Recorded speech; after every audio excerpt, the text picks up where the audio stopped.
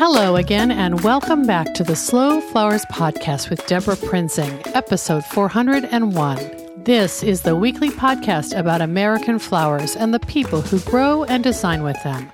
It's all about making a conscious choice, and I invite you to join the conversation and the creative community as we discuss the vital topics of saving our domestic flower farms and supporting a floral industry that relies on a safe, seasonal, and local supply of flowers and foliage. This podcast is brought to you by slowflowers.com, the free nationwide online directory to florists, shops, and studios who design with American-grown flowers, and to the farms that grow those blooms. It's the conscious choice for buying and sending flowers. And thank you to our lead sponsor, Florist Review Magazine. I'm delighted to serve as contributing editor for Slow Flowers Journal, found in the pages of Florist Review. It's the leading trade magazine in the floral industry and the only independent periodical for the retail, wholesale, and supplier market.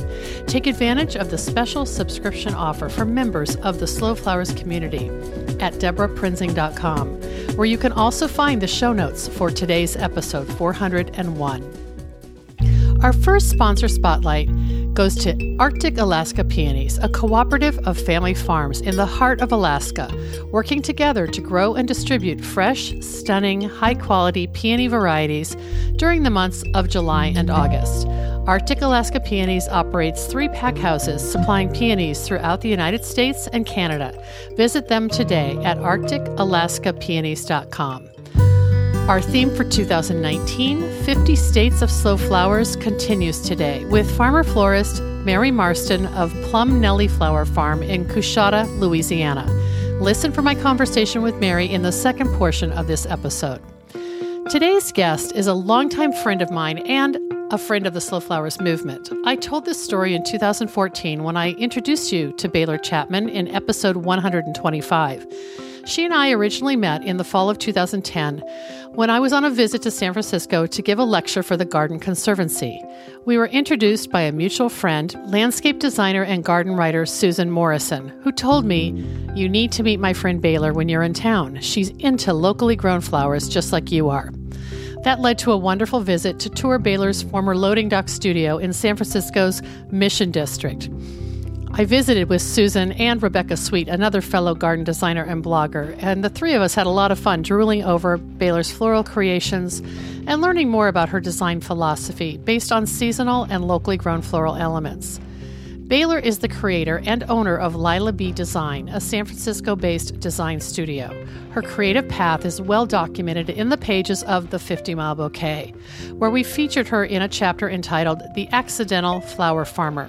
I'll share a link to the PDF of that chapter in today's show notes for you to learn more about her background, and I'll share a link to that podcast episode from 2014 as well. Writing, teaching, and consulting about designing with plants has occupied a good part of this creative woman's life for the past 5+ years. She hasn't completely shifted from growing and designing with cut flowers, but she has found a special place in the living plant world, an important and growing niche in the floral marketplace. Today, she is described as an author, plant designer, botanical strategist, and promoter of all things green. In 2014, Baylor produced and wrote the plant recipe book, 100 Living Arrangements for Any Home in Any Season, published by Artisan Books with photography by Paige Green. Last month, she released her second title, Decorating with Plants, also published by Artisan Books with photography by Aubrey Pick. Here's a bit more about Decorating with Plants. Baylor Chapman walks readers through everything they need to know to bring houseplants into their home. First, there's Plant Care 101, from how to assess light conditions to tricks for keeping your plants alive while on vacation. Baylor gives readers the simple foundational information they need to ensure that their plants will thrive. Then she introduces the reader to 28 of her favorites, specimens that are tough as nails but oh so stylish, from the eye-catching rubber tree to the delicate Cape primrose. Finally, she guides readers through the home, room by room. Place an aromatic plant like jasmine or gardenia next to your entry to establish your home's signature scent. Add a proper sense of scale to your living room with a ceiling grazing palm. Create a living centerpiece of jewel-toned succulents for a dining table arrangement that will last long after your dinner party. From air purification to pest control, there's no limit to what houseplants can do for your home. And decorating with plants is there to show you how to add them to spaces big and small with style. Here's a bit more about Baylor Chapman, excerpted from the Lila B Design About page. Baylor writes, "Every day I am inspired by the raw beauty of nature and constantly think about ways of how to bring it into my home and yours. I believe that nature is handsome more than pretty. I'm always searching for an unexpected definition of beautiful. I love working with plants so much that I've spent more than 15 years surrounding myself with them. I attended the UC Berkeley program for garden design, founded Lila B, a San Francisco Green Certified plant and flower design business, authored my first how-to title called The Plant Recipe Book, and built a parking lot garden in the middle of the city. Bringing nature to the city is essential to what I do, so you can often find me creating botanical arrangements in the urban industrial Mission District neighborhood where my own garden and studio reside. For me, it all comes back to the idea that even if you have a really small space, you can bring a little bit of green indoors. Whether it is an elaborate living centerpiece or a tiny single succulent, through plant design, you can make any space feel at home. I spent my childhood on a farm, followed by years working on an eco-friendly estate, which lent a natural edge to my design aesthetics. Now I live in an apartment located in a converted box factory, a testament to my commitment to design, and my back deck is home to many of my favorite plants. In 2014, Baylor was commissioned by a major international hotel chain to collaborate on their worldwide botanical strategy. Her work has also appeared in Sunset Magazine, Good Housekeeping, and Better Homes and Gardens. She's been a guest on PBS's Growing a Greener World and a DIY expert on HGTV and House.com. She loves to travel around the country teaching people how to beautify their homes with living centerpieces. So visit DeborahPrinzing.com for today's show notes to see interior images and the cover of Baylor's new book, and to follow links to her upcoming lectures and workshops. I'll also add her social places so you can follow and see her many creative projects. Let's get started.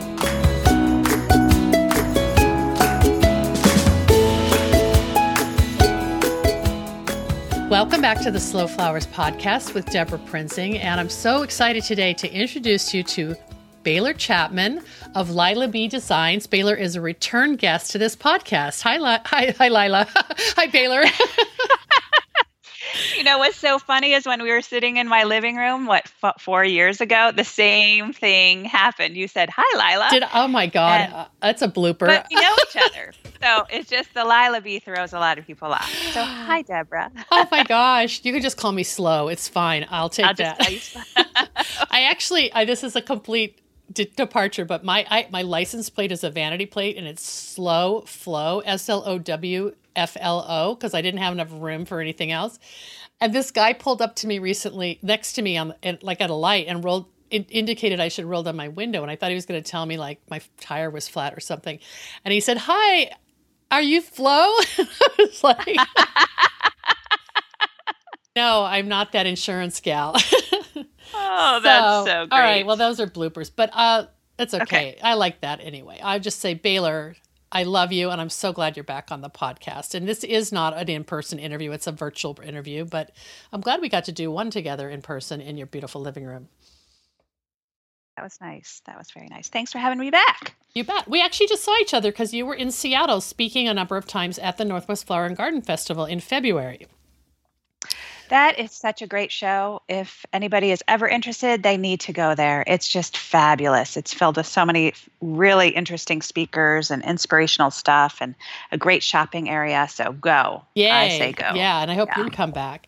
Well, yes. I want to talk a little bit about what your current business model is, but first we have to talk about Decorating with Plants. This is your brand new book, just out in April. What to Choose, Ways to Style, and How to Make Them Thrive is the subtitle to Decorating with Plants. And so this first got on my radar when you started a new Instagram account, Decorating with Plants, maybe last winter or something. Was that Yes. sort of laying the groundwork for the book? It was. It was just kind of thinking about another avenue because Lila B had a certain look and feel. And I thought, oh, maybe I should kind of pivot that a little bit and make it match and mimic the book and the look and the feel of the book. Well, let's talk about all your things, all your gigs. So you have Lila B Design, which I want to update people on. That's based in San Francisco. You're a longtime Slow Flowers member. We featured you in the 50 Mile Bouquet. So you kind of were slow before everyone was slow. You've then produced a beautiful book called The Plant Recipe Book, also by Artisan. I think you're with the same publisher for Decorating with Plants, right? Exactly, yes. Okay, and so plants have been part of your brand at Lila B Design, but like, how's it all kind of culminating in this beautiful brand new book you have, Decorating with Plants? Well, I think that what I realized I really love to do is I really love to kind of encourage people to play with plants and encourage people that they can do it. That I meet so many people and they say, oh, I have a black thumb. And that makes me so sad. I'm like, no, you don't have a black thumb. I promise. I promise. It's just about experimentation and trying and try again. So I think there's so much joy that's around plants and flowers that's created, at least for me. Mm-hmm. So I want to help other people kind of get out of their head, get away from their computer, their regular work, whether they're a busy mom or they've got tons of bills to pay or, all these computer projects to do at work, kind of get away and play with some plants and kind of feel what joy that brings. And then the book is kind of to show people these tips and tricks and tools how to play with plants, how to create different arrangements, whether they're half cut flowers and half plants, or they're all plants, or there's just a single plant in a pot. And then it's just about gaining confidence, like encouraging people that you can do it, try these things, and it feels really good. It does. I think it does anyway. It does. And this is the most beautifully designed book. And I know you pretty much conceptualized all of these gorgeous photos because we talked a little bit about this when you were here in February. You had to not only do kind of a primer on living with and caring for plants, but you had to show environments that the reader could relate to for using plants in every single room in their home. Yes. So the book starts out with 28 plants that I really like. I tried to choose plants with a variety of attributes. Some have colorful leaves, some have a flower.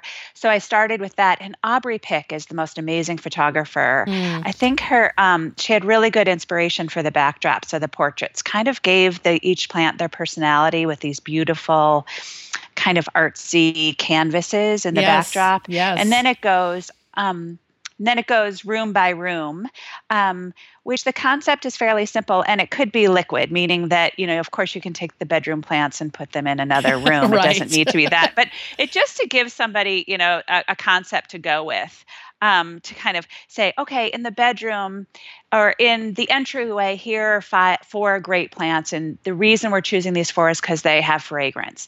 So it's kind of giving you a reason to choose 4 plants to go in the bedroom.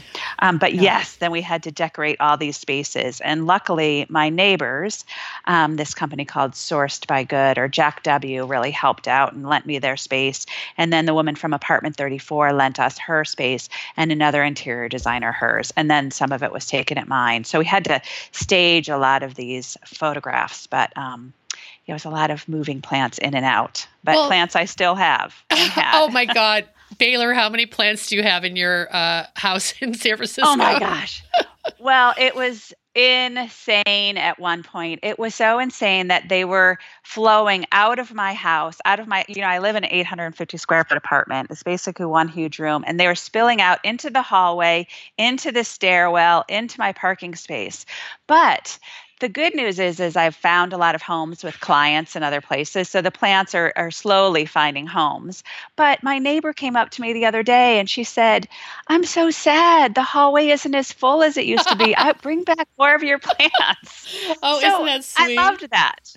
Yeah. Well, the book is, you're so inventive about how you help people see the potential for integrating plants into every part of their home. And I love just even the quirkiness of it, like in the kids' room section where you picked plants that were obviously kids safe, i.e. not thorny or whatever, but have this kind of whimsy to them. And that just, we can talk a little bit about some of the plants you chose for perfect for a child's room.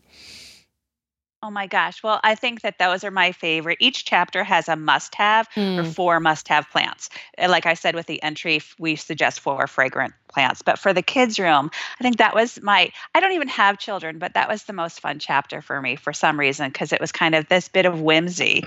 So the 4 plants we chose there were, there's a Haworthia, or commonly known as a zebra plant too, which is, you could literally throw it across the room and it would probably be fine. And it's got these little polka dots. It's a succulent. And then other ones that are more touchable, like the panda plant, which is also a succulent, the kalanchoe. But and it's kind of got this dusty appearance to it. But my favorite is the frizzle sizzle one, which has these curly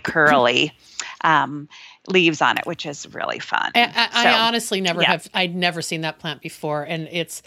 You haven't? No, Albuca spiralis frizzle sizzle. Something out of a Dr. Seuss book. So true. Well, that's a little kind of...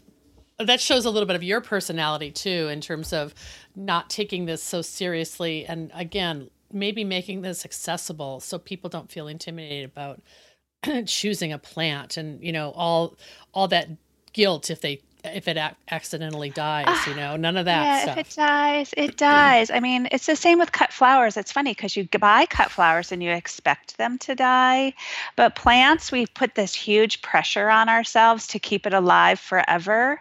And I think we have to just be a little lighter and just realize that if we only enjoy it for a month, we only enjoy it for a month. And it's just the cycle of life. And just smile when you've got it. Right. Don't cry when it's gone. Just feed your compost pile, Yeah. You have some wonderful you're almost like having to create a mission statement for why people should live with plants. Like you weave in a lot of things that would be benefits, I guess, if you were having to give a sales pitch about like air purifying and stress release and like sort of these intangibles that people don't understand until they fill their home with plants. And I think that's really important, especially in today's crazy world, just to have that reminder. This is why we love plants so much. And even it can just be one plant. Seriously, there's in the Office chapter, there's 3 or 4 pictures of different settings, whether it's kind of this sandy beach. And all it is just a little glass vase with some layered sand in it and an air plant. It's just simple, but it's supposed to evoke the feeling of the connection to nature. And there's another one with just a little piece of moss. Yes. And I think that's, for me, I think I don't know if it's how I grew up, because I grew up first in the suburbs of Chicago and then in the country. And now I live in this very urban space and I'm always craving this connection to nature. And even if it's one little succulent, but if it can bring me back or kind of remind me, oh, there's just a little bit of green and make me feel a little more calm. I love that. So this book is sort of one of those time-consuming endeavors that explains why we haven't been in touch, because I know you've been busy. Yeah. And then now it's out, and now you've obviously got people you're who want you to speak or want you to do book events and that sort of thing. But are you feeling like you can maybe get back to the business of what Baylor Chapman is all about and what Lila B Design is all about? Like, how are you kind of, I guess, business as usual, or are you doing new things? It's a good question. Or both. At this point, and I wonder if we talk in 2 years, and I know I'll see you before 2 years, but kind of have the same conversation where I'll be and what I'll be doing. And I know that I do want changes are ahead. Lila B is still running, and I work with this wonderful woman, Sarah Green, who you met at the Northwest Flower and Garden Show because she came with me. Yes. And she has been taking care of all our regular clients. We have doctor's offices. We go in every 2 months and we deliver these succulent arrangements to them. them, swap them out, and bring them a new one. And she's also hosting classes because, we're in San Francisco, this kind of like hub for all these tech firms, and they'll call us up, like Uber will call us up and say, we want a team building event, and Sarah or I will head that up. We just did something with CB2 as well. Oh, wow. And it's just that's so neat. Yeah, it's fun. It's nice to see all these people get out of their head and start playing with plants, and they change. They start breathing slowly and laughing and smiling, and it's really nice. Well, it's all very much reflective of your core brand, which is plant centric. I would guess. I mean, you've kind of you haven't abandoned cut flowers, but really almost everything you do has some plant component to it, right? It does. And that's what you mentioned in the beginning is that when at 30 something, I changed careers and I went back to school and learned about garden design and gardening and all that kind of stuff. And at first I worked on an estate gardening, and then I started doing their floral arrangements. And we cut a lot of the florals from their garden and brought it in their home. And then when I started my own business, somehow I just moved right into cut flowers. And then after I kind of got my feet on the ground, what do I really want to do? I wanted to tie back into plants. So, it's about, you do both plants and cut flowers. You do them effortlessly. And I think that sometimes that ability to transition back and forth makes you more nimble and more, ability to pivot, to respond to client demands or to opportunities is really great to have sort of more tools in your toolbox. I would guess that your life of being a wedding event designer for floral has maybe in the past now. I mean, you're not pursuing weddings at that level that you used to, are you? No, I don't. I think last year I didn't do one. The year before I did one, and it was for it was for a client whom I loved. So I'd only do maybe once in a while. And we did planted arrangements, a lot of them, except for, of course, the bridal bouquet and things. Cool. But we did a lot of planted arrangements there. Yeah. So that's been a number of years that you've kind of phased out. Probably when you were doing the plant recipe book is when you just didn't have time to do weddings, right? Well, what it was is, I don't know if this is the direction you want the conversation to go, but I think that I mentally decided, and I said, okay, I'm going to pursue something I love. I love doing weddings, but I had reached my my limit with them. They were very stressful. Mm-hmm. There's a lot of perfectionism involved with them. And I decided, let's do something else that I want to do more. And literally 2 things happened. The book, my agent, Kitty Cowles, called me up, who is now my agent, had this book idea. And I thought, oh my gosh, this is so strange. I just decided to pursue something else, to pursue more of these living centerpieces, and also cut down on the number of weddings. And look what happens. The door opens. So I'm a big believer in really standing up to what you want to do. Because you have to say no to something in order for something else to come into your life. And before, believe me, we were doing 2 or 3 weddings a weekend, and it was insane. And it was just, we were really busy, and I had no time for anything else. And that was about 4 or 5 years ago that you started working on the plant recipe book? It came out in 2014, and that only took a year. Yeah. So I started in 2012 or 13. Okay. But yeah. Wow. Right around, that's so interesting. It was right. Well, let's see. The 50 Mile Bouquet came out in 2012. And at the time, I was fascinated with your use of plants in your floral design. And so you've always had this thread of using tillandsias and succulents and ferns, with their roots and all in your floral design. That's so interesting. I can't remember if you, I don't think we had our greenhouse when you came to our parking lot garden back in 2012, but eventually we did build, Sophie worked with me, and her now husband built a greenhouse for us where we grew a lot of the plants and the succulents that we used. Right. Yeah. Well, if people are interested in that story, I will do 2 things. I will share the PDF of our chapter called, I think it was called The Accidental Flower. What did we call that chapter? I'm going to look at it while we're talking. Yeah, I've got it right. Oh my gosh, I'm in. I just had to get up and grab the 50 Mile Bouquet off of the off the shelf here. And while I'm flipping, I'll just continue to say also that The Accidental Flower Farmer. That was the name of the chapter. Oh, yeah. Okay, and that was in the 50 Mile. Okay, so I'll share that, but I'll also share the podcast interview that we did a couple years ago, and people can fill in the blanks that I'm forgetting to ask right now. Okay. I know we're all over the map, and I apologize for that. I have so much I want to ask you about. I guess this idea of opening up your space, opening up your schedule to allow the next thing that's going to really fulfill you come in is so important. And it's just kind of a thread that I'm hearing about in a lot of arenas that I'm talking with creatives, either for articles or for this podcast. Like we all know that floristry and landscaping and horticulture, anything that requires physical labor is demanding. And so if you're not finding joy in it, then you've got to make an intentional move or shift to, I guess, pick the pieces that you love the most. And it sounds like that's really been your journey. Yes, I think there's a real balance. You keep your clients that you need to keep.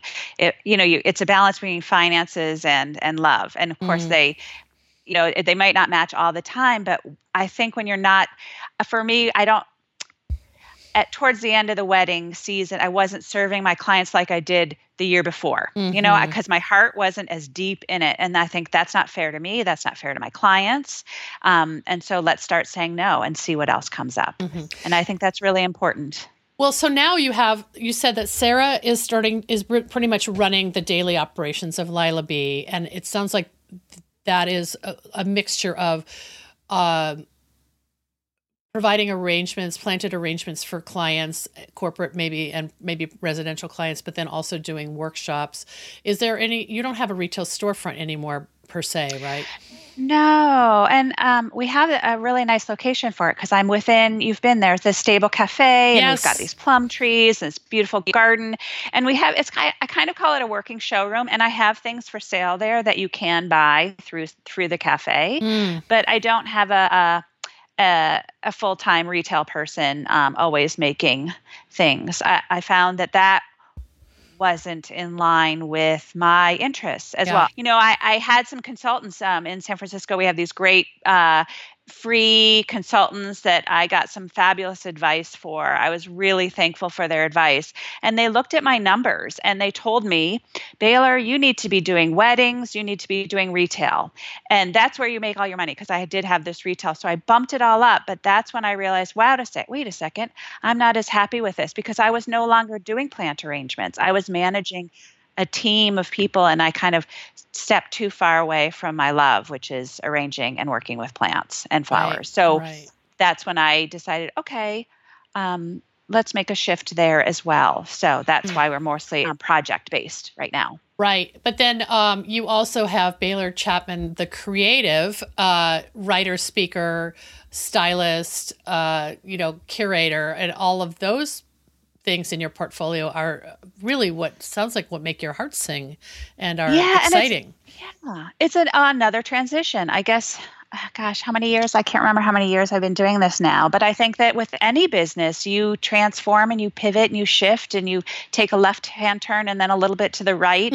And that's what I'm doing again, is kind of, okay, I found some other things that I really love to do. And so while Sarah handles a lot of our business at Lila Bee, I've created, and I think it'll be up very soon, a BaylorChapman.com website, which will be up. And that's more about writing and styling, and then different topics that I find interesting about plants and people's relationships to plants and how they make us better people, and traveling around the world and kind of communicating what happens there and what could happen here and how everyone interacts. Yes, I love that. That's so exciting, because I feel like that is where you get to be more of an artist in those spaces, even if it's for a corporate client, if it's the right corporate client, right?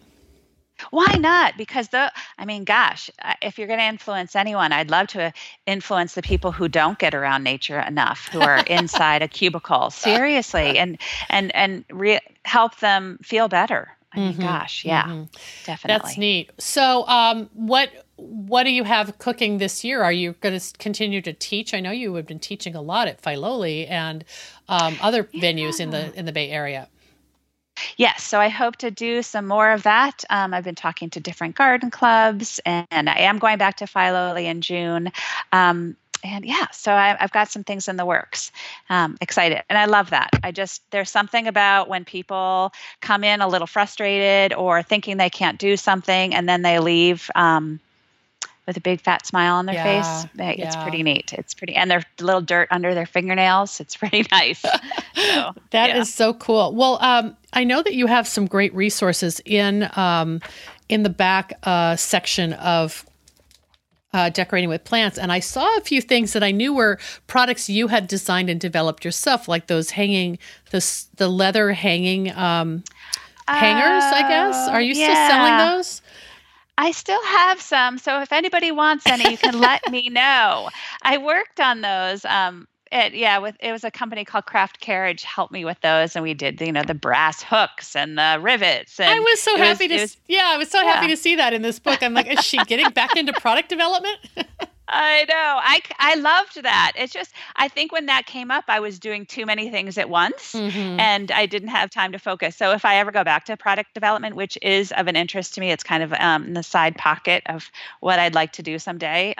Yes, I thought that was fun because I feel like the garden industry needs some new products. I agree. I really agree. I think that there's just some shapes and sizes that feel a little bit dated, and there needs innovation happens when people like you look at a problem and think, oh, there's a great solution. I like the one we just talked about, but it sounds like that will just happen maybe as a adjunct to some of your other other travels or your blogging or your styling. And I mean, it's all good. It's like the plant life is what you're living now. I guess so. Yeah. Yeah.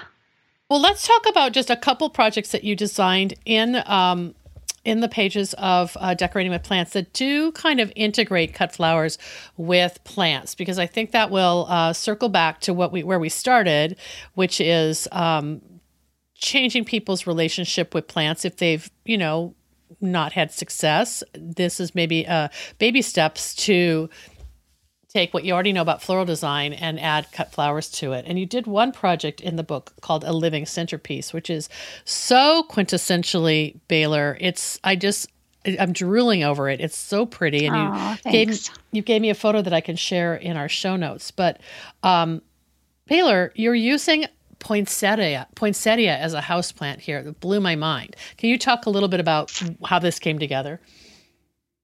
I think that I just love a living centerpiece. And I love that. I love when people say, wow, those are all plants, thinking that it's more of a floral arrangement. Because I think what we love about floral arrangements is the fullness and perhaps it's the color. And so I want to encourage people that they can do that with plants. And that's what this is trying to mimic. I guess I'm trying to copy a floral arrangement with it. And I ordered this vase from Terrain, part of Anthropologie online, and I got it, and it was so big. I think, oh, this is a pretty vase, and I got it. I don't know, it's like 2 feet across or something. It's so enormous. It belongs outdoors in the garden, not outdoors on or something. Yeah.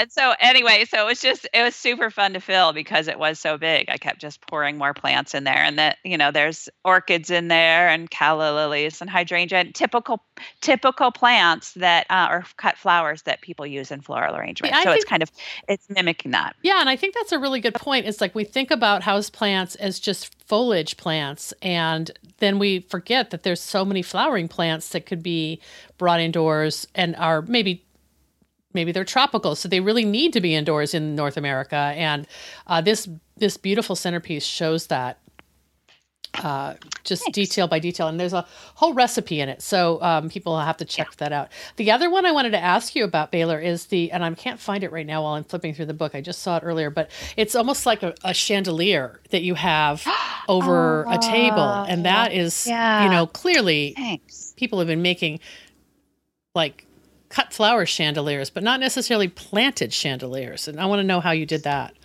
Okay, and that one I'm cheating. I mean, I'm not cheating, but it's a combination of cut flowers and plants. Oh, that's good And to that know. yeah, so that one I think is in the dining room chapter. Okay, I'm going to flip Um, through and find it. I'm pretty sure. Let's see. But it is, and it's this again another plug for terrain, I guess. They had this cool contraption that I'm sure anybody could make. That's a ring with three kind of S hooks on it, Mm, and so that's how we could hang it. So basically, I just started to make a wreath with kind of forage-looking plants. I think I have some protea and leucodendron in hmm there. I'm Beautiful. not Yeah, I just finding it found it. myself It's on here. page Okay. 183, the wreath Oh, okay. chandelier. Well, Yeah. thank you. Oh, and And this is then, and this is a cool section because there's three ideas for overhead products or I guess creations that would yeah, be above a table. creations. Yeah. So each chapter has a small space, big impact, because I think a lot of people are apartment dwellers like Mm, myself that hmm might not have room for tons of floor plants. So we tried to come up with in each chapter an idea for if you have a small space, where can you go? So you can go mm, up. So mm. yeah, this was fun because there's two light fixtures in here and then this wreath contraption. And that's where we stuck in the Tillandsia. And I also stuck in some orchids there. I I don't know see if you can that. see them. Yeah. But yeah, I loved that, and it dried pretty nicely as well. Right. I You mean, know, well, a and little crispy, but right. well, by using Tillandsias, something that doesn't really require a lot of water, you give it a longer, value for the person who wants to try to recreate this. It's beautiful. Thanks. Is there one more that you absolutely love that we should talk about? It's really unfair because there are hundreds and hundreds of design ideas in this beautiful book.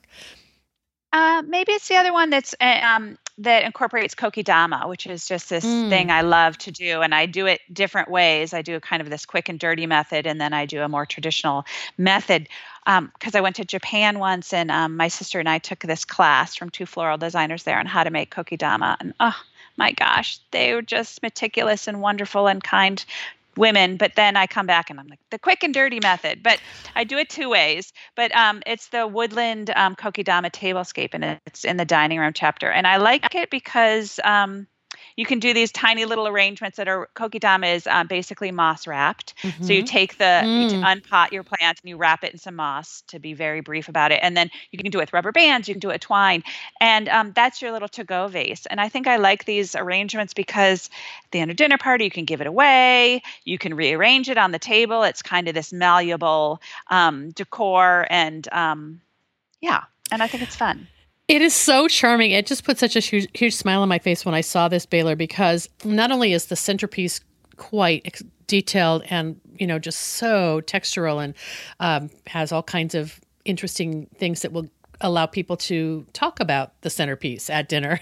But you made these little Yeah. place card holders that were kokedama from like ornamental kale or something, right? I mean, Yeah, it's I've never seen ornamental that kale. done. I mean, oh, they were just little 2-inch plants, and they were just too cute. So I had to turn them into this little place card. It Ah, was yeah.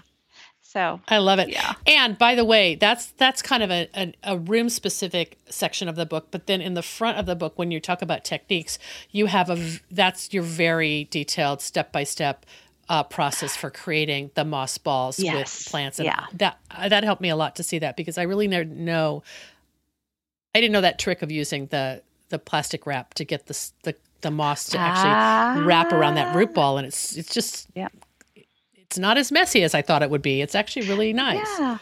And that's what the two women in Japan taught me, that trick with this cellophane. It helped. So So speaking of Japan, I know you have traveled quite a bit, even in the past year, and I picked up on something you said about the new Baylor Chapman website that will have something reflecting all your international connections. Do you want to just talk a little bit about how yeah. that has inspired you?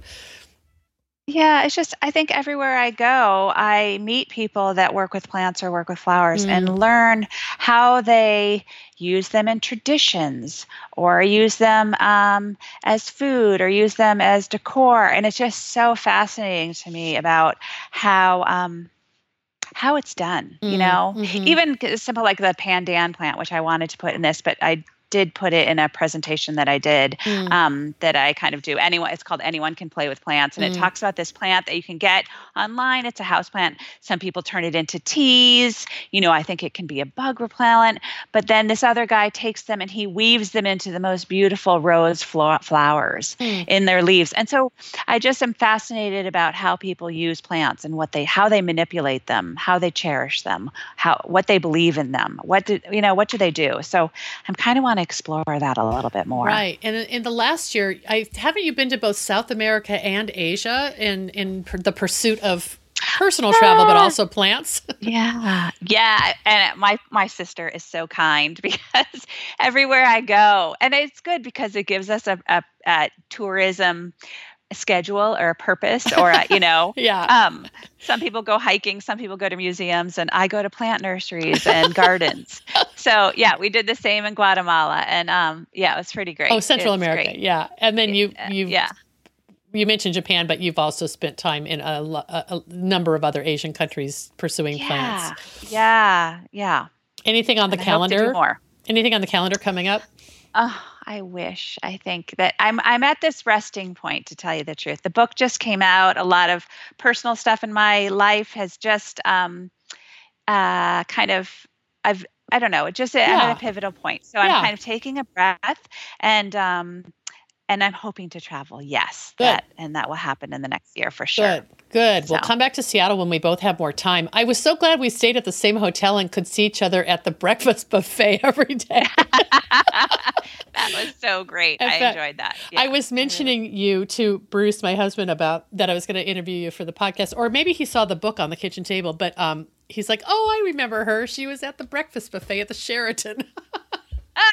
I'm so glad I got to meet him too, because That's I've heard about him for so long. That was fun. Well, we've kind of made this a very personal conversation. I hope people will indulge us, but I don't want people to think that Slow Flowers is just about flowers. Slow Flowers is about having plants in your life as well, especially because they are very sustainable and they have the ability to really change people's relationships with nature, which will hopefully also make people more interested in flowers as well. So you've done a lot of work on that front, Baylor, and I really appreciate it. Well, right back at you, Deborah. I mean, what you have done for the whole local flower movement is incredible. You've really elevated it to a national and international level. And I'm just really impressed with how you've helped so many people in their pursuit of growing and decorating with flowers and plants. And it's really neat. So thank you for creating that Slow Flowers community. Oh, you bet. It's such a privilege. And, mentioning decorating with plants makes me want to ask you to tell people how to find you on social media. Where would be the best?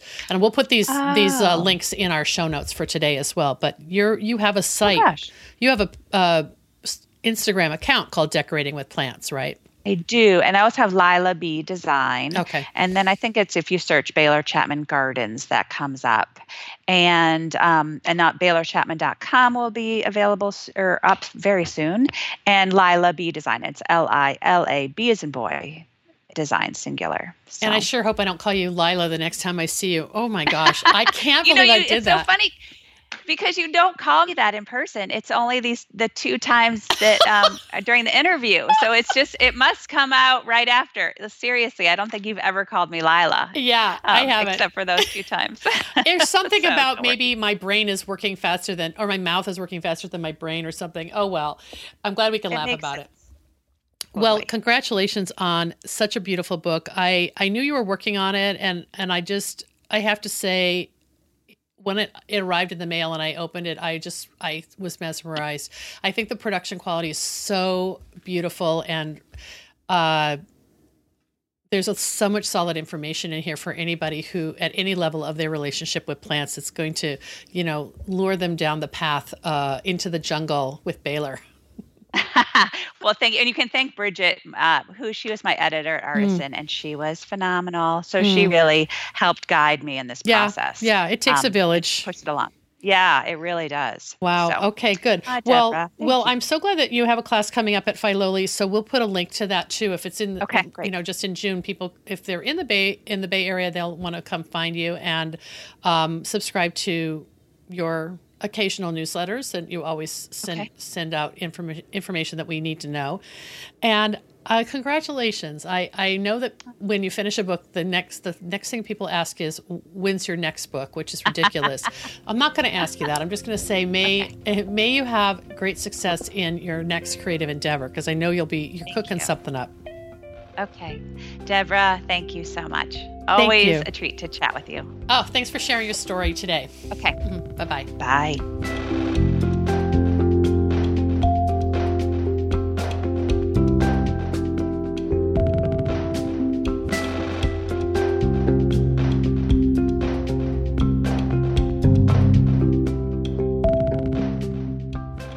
I'm so pleased that Baylor joined us for an update on her deep passion for and creative life built around plants. She has tapped into the life-giving force that inspires her three-dimensional botanical art, and I hope hearing from her has opened up your thinking about adding or expanding the way you engage with the plant world. Our next sponsor spotlight is the Association of Specialty Cut Flower Growers. Formed in 1988, ASCFG was created to educate, unite, and support commercial cut flower growers. Its mission is to help growers produce high-quality floral material and to foster and promote the local availability of that product. Learn more at ascfg.org. It's fitting that ASCFG is mentioned here because today's 50 States of Slow Flowers guest is a member of both ASCFG and Slow Flowers. Please meet Mary Marston of Plum Nelly Flower Farm in Coushatta, Louisiana. Plum Nelly Flower Farm is a Louisiana licensed florist as well as a flower farm. Mary writes this on the Plum Nelly About page, saying, "All our flowers are planted in the rich alluvial soil of the Red River. The term specialty cut flowers means our flowers are the best ones to be grown locally. We grow them to their peak of perfection and sell them fresh to local florists and shop owners as well as to the general public." Let's meet Mary, and be sure to see a few photos of this Louisiana Slow Flowers voice in today's show notes at deborahprinzing.com.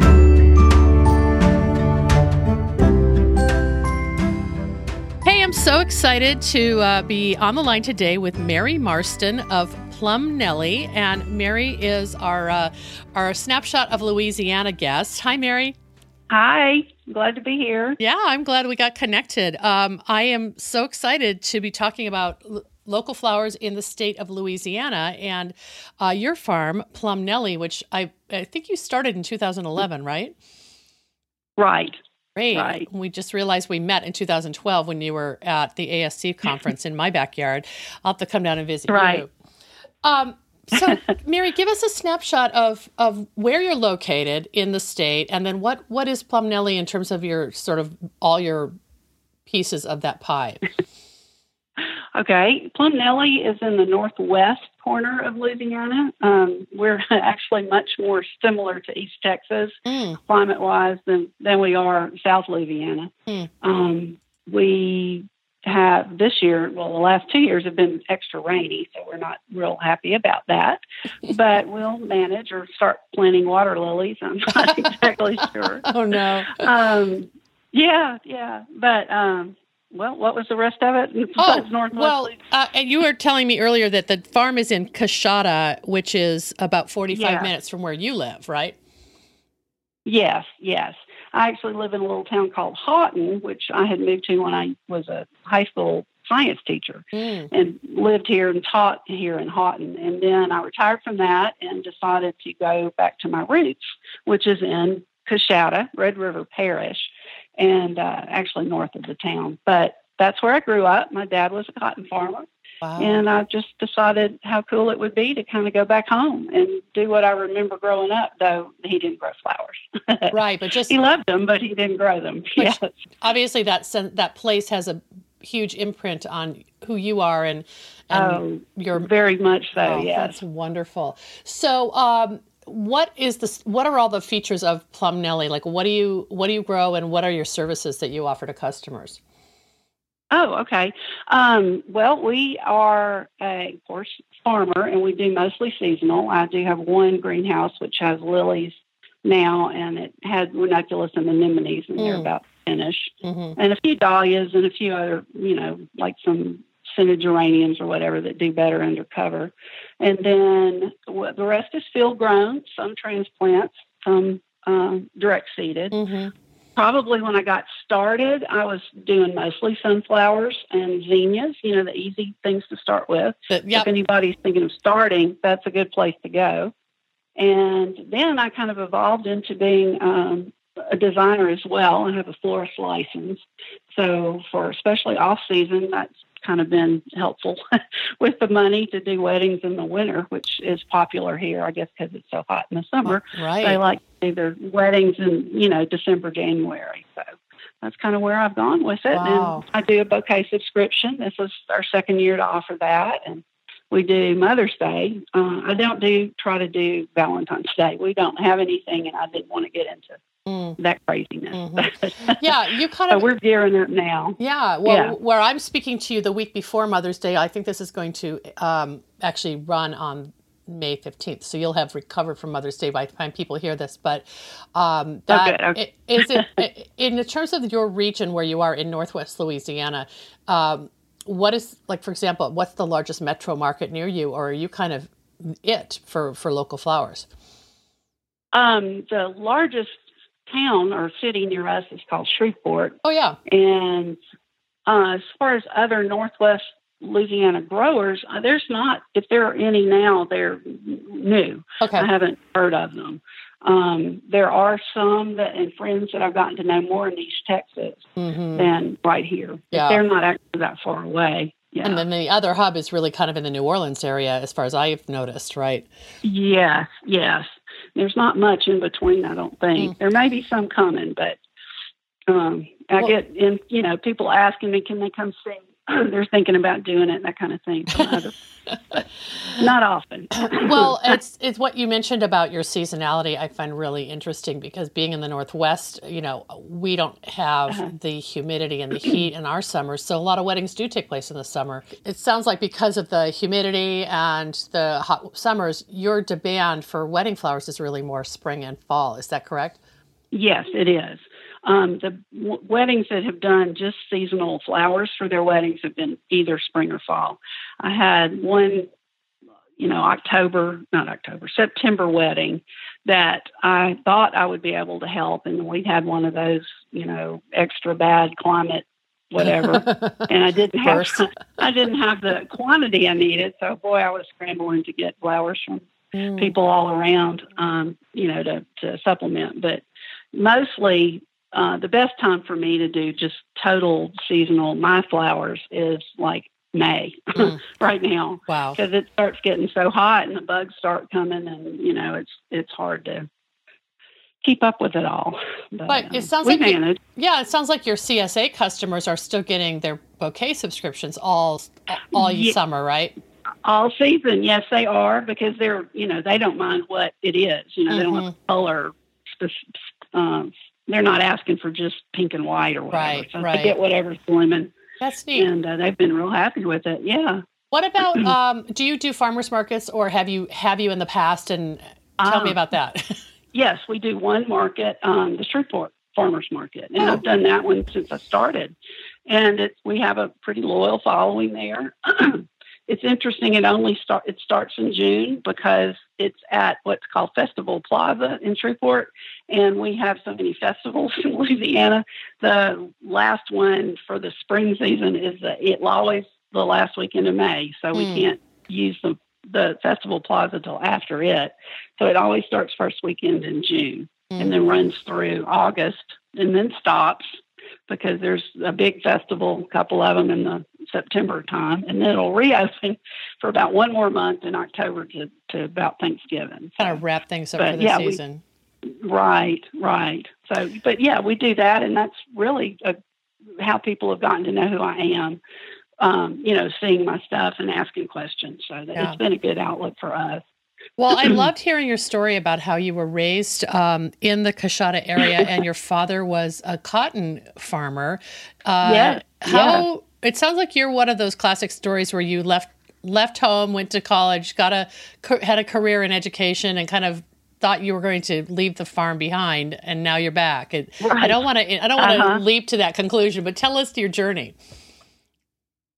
It was pretty much just what you said. I, figured I'd, retire from teaching, and then that would be that, as far as doing any extra working hard anyway. But I ran across an article, and I don't know why it was even looking, but it was on the LSU Ag site, and it had an article written by Deborah Cummings. Okay. Wasn't that Deborah? Anyway, she was a horticulturalist for LSU, and she grew flowers in Lafayette before she actually moved to Shreveport. And she wrote an article on growing cut flowers in Louisiana, probably around the early 2000s, before it took off like it has now. Right. And I had run across that, and I thought, just like so many new people now, I never thought of that. I never even thought about where flowers came from. Right. You just picked them up or grew them in your yard just for yourself. I just never, ever crossed my mind. And it just intrigued me. So I tilled up a corner in my yard, and I planted zinnias and gave them away. Everybody loved them, and it caught. Wow. So when I got to the first point I could retire from teaching, boy, I took it. Wow. And because I knew I had the place I could do it. I was very fortunate there. We still had the family farm, and my brother and I. So that wasn't the problem. I so see. I just decided to dive in. Yeah. So I have so many questions about that. You said you were a high school science teacher. So say that again? Yes, science teacher. Yeah. Physics and chemistry, actually. Okay. Do you feel like that has helped you get a little bit, kind of not be so intimidated by botany and, the art and science of growing flowers? Did that help you at all, or was it just sort of the way your mind works? I guess, I did. There's some things that connected for me, not a lot, actually. More of the mechanics, and then the things that I didn't like about teaching, I still don't like, which is the planning part. Like lesson plans. Planning out what I need to buy and when and how much and what. That part. I've way more of the kind of just want to kind of just do, but you can't do that as a business. I wish. Yeah. Right. But yeah. And then you said that this is your family land that you were able to continue, that you could actually establish a farm. How much acreage of that parcel of land are you actually growing on? Probably I've got 2 fields fenced in because around it, the cattle, they have hay field and cattle. We lease that part out, but about 2 acres probably. Wow. With the one hoop house on it. Wow. It's not, of course, as you know, it's not all growing flowers at the exact same time with the succession planting and all that. But I have the 2 acres to work through. Wow. And which helps. Well, yeah. I will encourage listeners to look on your website and see your calendar of what is available when in terms of your crops, and that will kind of give people an idea of, like, you're very diversified in terms of your offerings of herbaceous and then some woody product too, right? Right. We do have a nice little I call it willow grove. It's not that much, but we have some curly willow trees that we use a lot of. We use it either in bouquets or flower crowns, or it makes a great mechanic for flower arrangement. Right. I just curl it up and stick it in those clear vases and holds those flowers up the way you want them to go. Yeah. So I use it for all sorts of stuff. And a few other things too, but yeah. I'm sure the willow loves the wet. You said you had a lot of rainfall. It must be happy. Yes. Maybe that's what I should specialize in, willow. It's happy. It's doing great. And then was there a family farm name, and then you added Plumnelly, or I love the name Plumnelly, and I don't really know why. It's just an old-fashioned country name. I know, it just kind of goes together. Well, my father was one that would say phrases, Katie bar the door or whatever.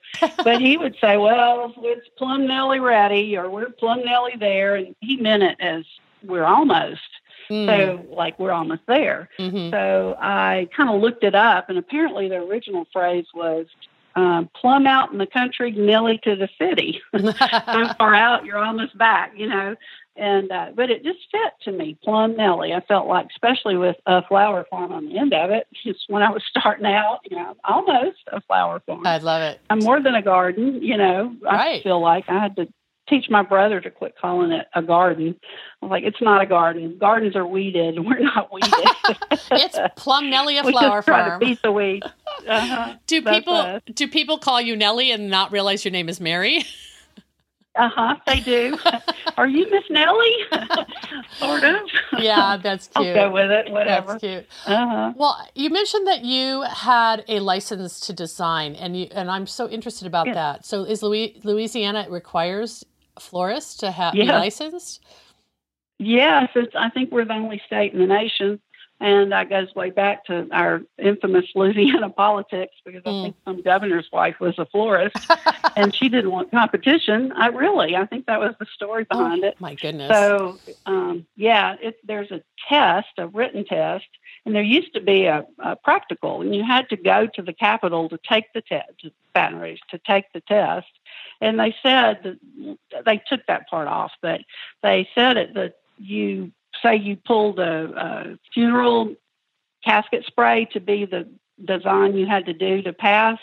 They had the different times you drew a card or something. Sure, but right. Anyway, they would take it, or a funeral spray or whatever, and literally throw it down the hall. And if anything fell off of it, you flunked. Oh, my goodness. It was tough. Yeah. I'm real fortunate that I started it after that. But I could do the written test just fine. But you really had to get this license to be able to call yourself a florist in to be able to sell flowers. Yeah, in a jar. In an arrangement. I can cut them and give them, sell them wrapped or whatever in paper. Fine. That was just the fun part. But if I do design work, I had to have a florist license. Wow. Yeah. Well, I noticed that you also have a number of affiliations on your website, including Slow Flowers, which I'm so grateful for. But that there are a couple that are very focused on Louisiana grown. Can you tell me a little bit about the climate of what's happening for local product, agricultural product in the state? Well, Louisiana's got a lot of wonderful agricultural products besides, of course, my flowers, which we're a small part. But crawfish are a huge industry from all over Louisiana now. Mm-hmm. And the strawberries from the Hammond area, there's Louisiana strawberries that get a lot of attention. There's the local, citrus fruit, and there's local peaches. So a lot of fruit stuff, and then, potatoes and sweet potatoes, all that. So it's way more produce than anything else, as far as Louisiana grown. Yeah. It sounds like the consumer mindset is to support Louisiana grown food, and they're starting to understand that there are Louisiana grown flowers as well. Exactly. And I've made a point to volunteer and supply flowers to a couple of things that are focused on Louisiana everything. And one of them is called The Feast, which is the Shreveport Green Project. And that's their fundraiser. And they always focus, it's kind of like that field to table thing that California does, just the one time a year. But they use local food, local chefs, the whole thing. So when I realized what they were doing, I actually contacted them and said, I would love to provide flowers for this, because I'm all locally grown flowers. And they jumped on it. So I've gotten a lot of good publicity doing that, and some of those local, actually for Cinco de Mayo, that's one of the local chefs that was participating, and they asked me to come and participate in their Cinco de Mayo festival thing at a nice park. And we did that and actually did real well. Oh, wow. Just this last weekend. Yeah. Yes. Oh, my goodness. Wow. Well, I'd love to share some photos of you and your farm and your flowers and your designs with the listeners of the podcast, so we can share them on our show notes for today's episode. And I'd love to have people find and follow you. I just subscribed to your newsletter, Mary, so... well, thank you. You'll get one about twice a year total. I'm not filled up on getting that done, but I do send it out once in a while, or if something really interesting happens. Yeah, no problem. I mean, it's just... No spam for me. Yeah. Well, I know you're active on social media, too, so... So I'd love to, if you send me, I'd love to share those photos. And I'm just so glad to meet you virtually again and hear about what's happening in your corner of the 50 states of slow flowers. Well, thank you so much. I enjoyed talking to you, and I will look forward to showing off what we do. Oh, that's great. Thanks a lot, Mary. Thank you. Bye-bye. Bye-bye.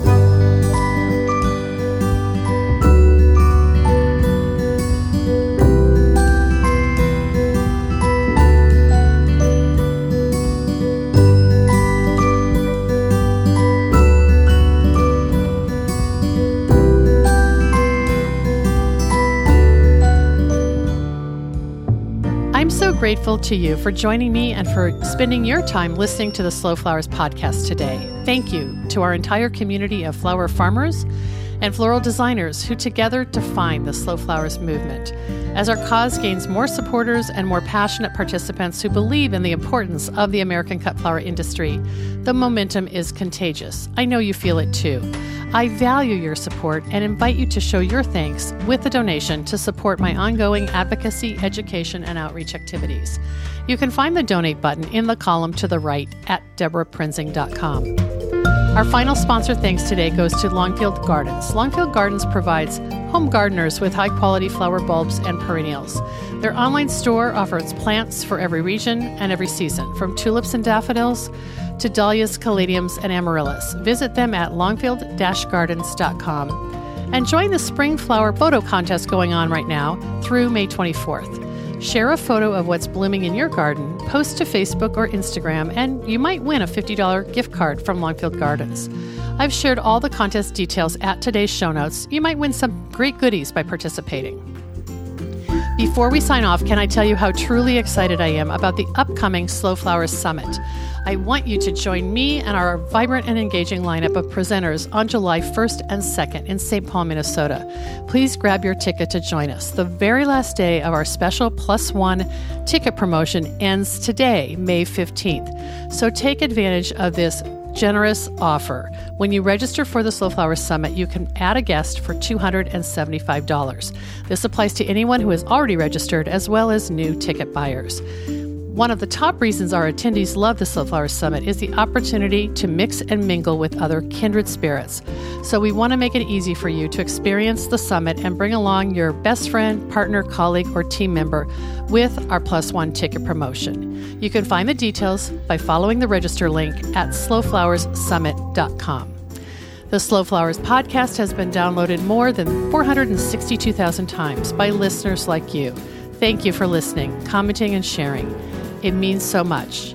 I'm Deborah Prinzing, host and producer of the Slow Flowers podcast. Next week, you're invited to join me in putting more American-grown flowers on the table, one vase at a time. And if you like what you hear, please consider logging on to iTunes and posting a listener review. The content and opinions expressed here are either mine alone or those of my guests alone, independent of any podcast sponsor or other person, company, or organization. The Slow Flowers podcast is engineered and edited by Andrew Brenlin. Learn more about his work at soundbodymovement.com.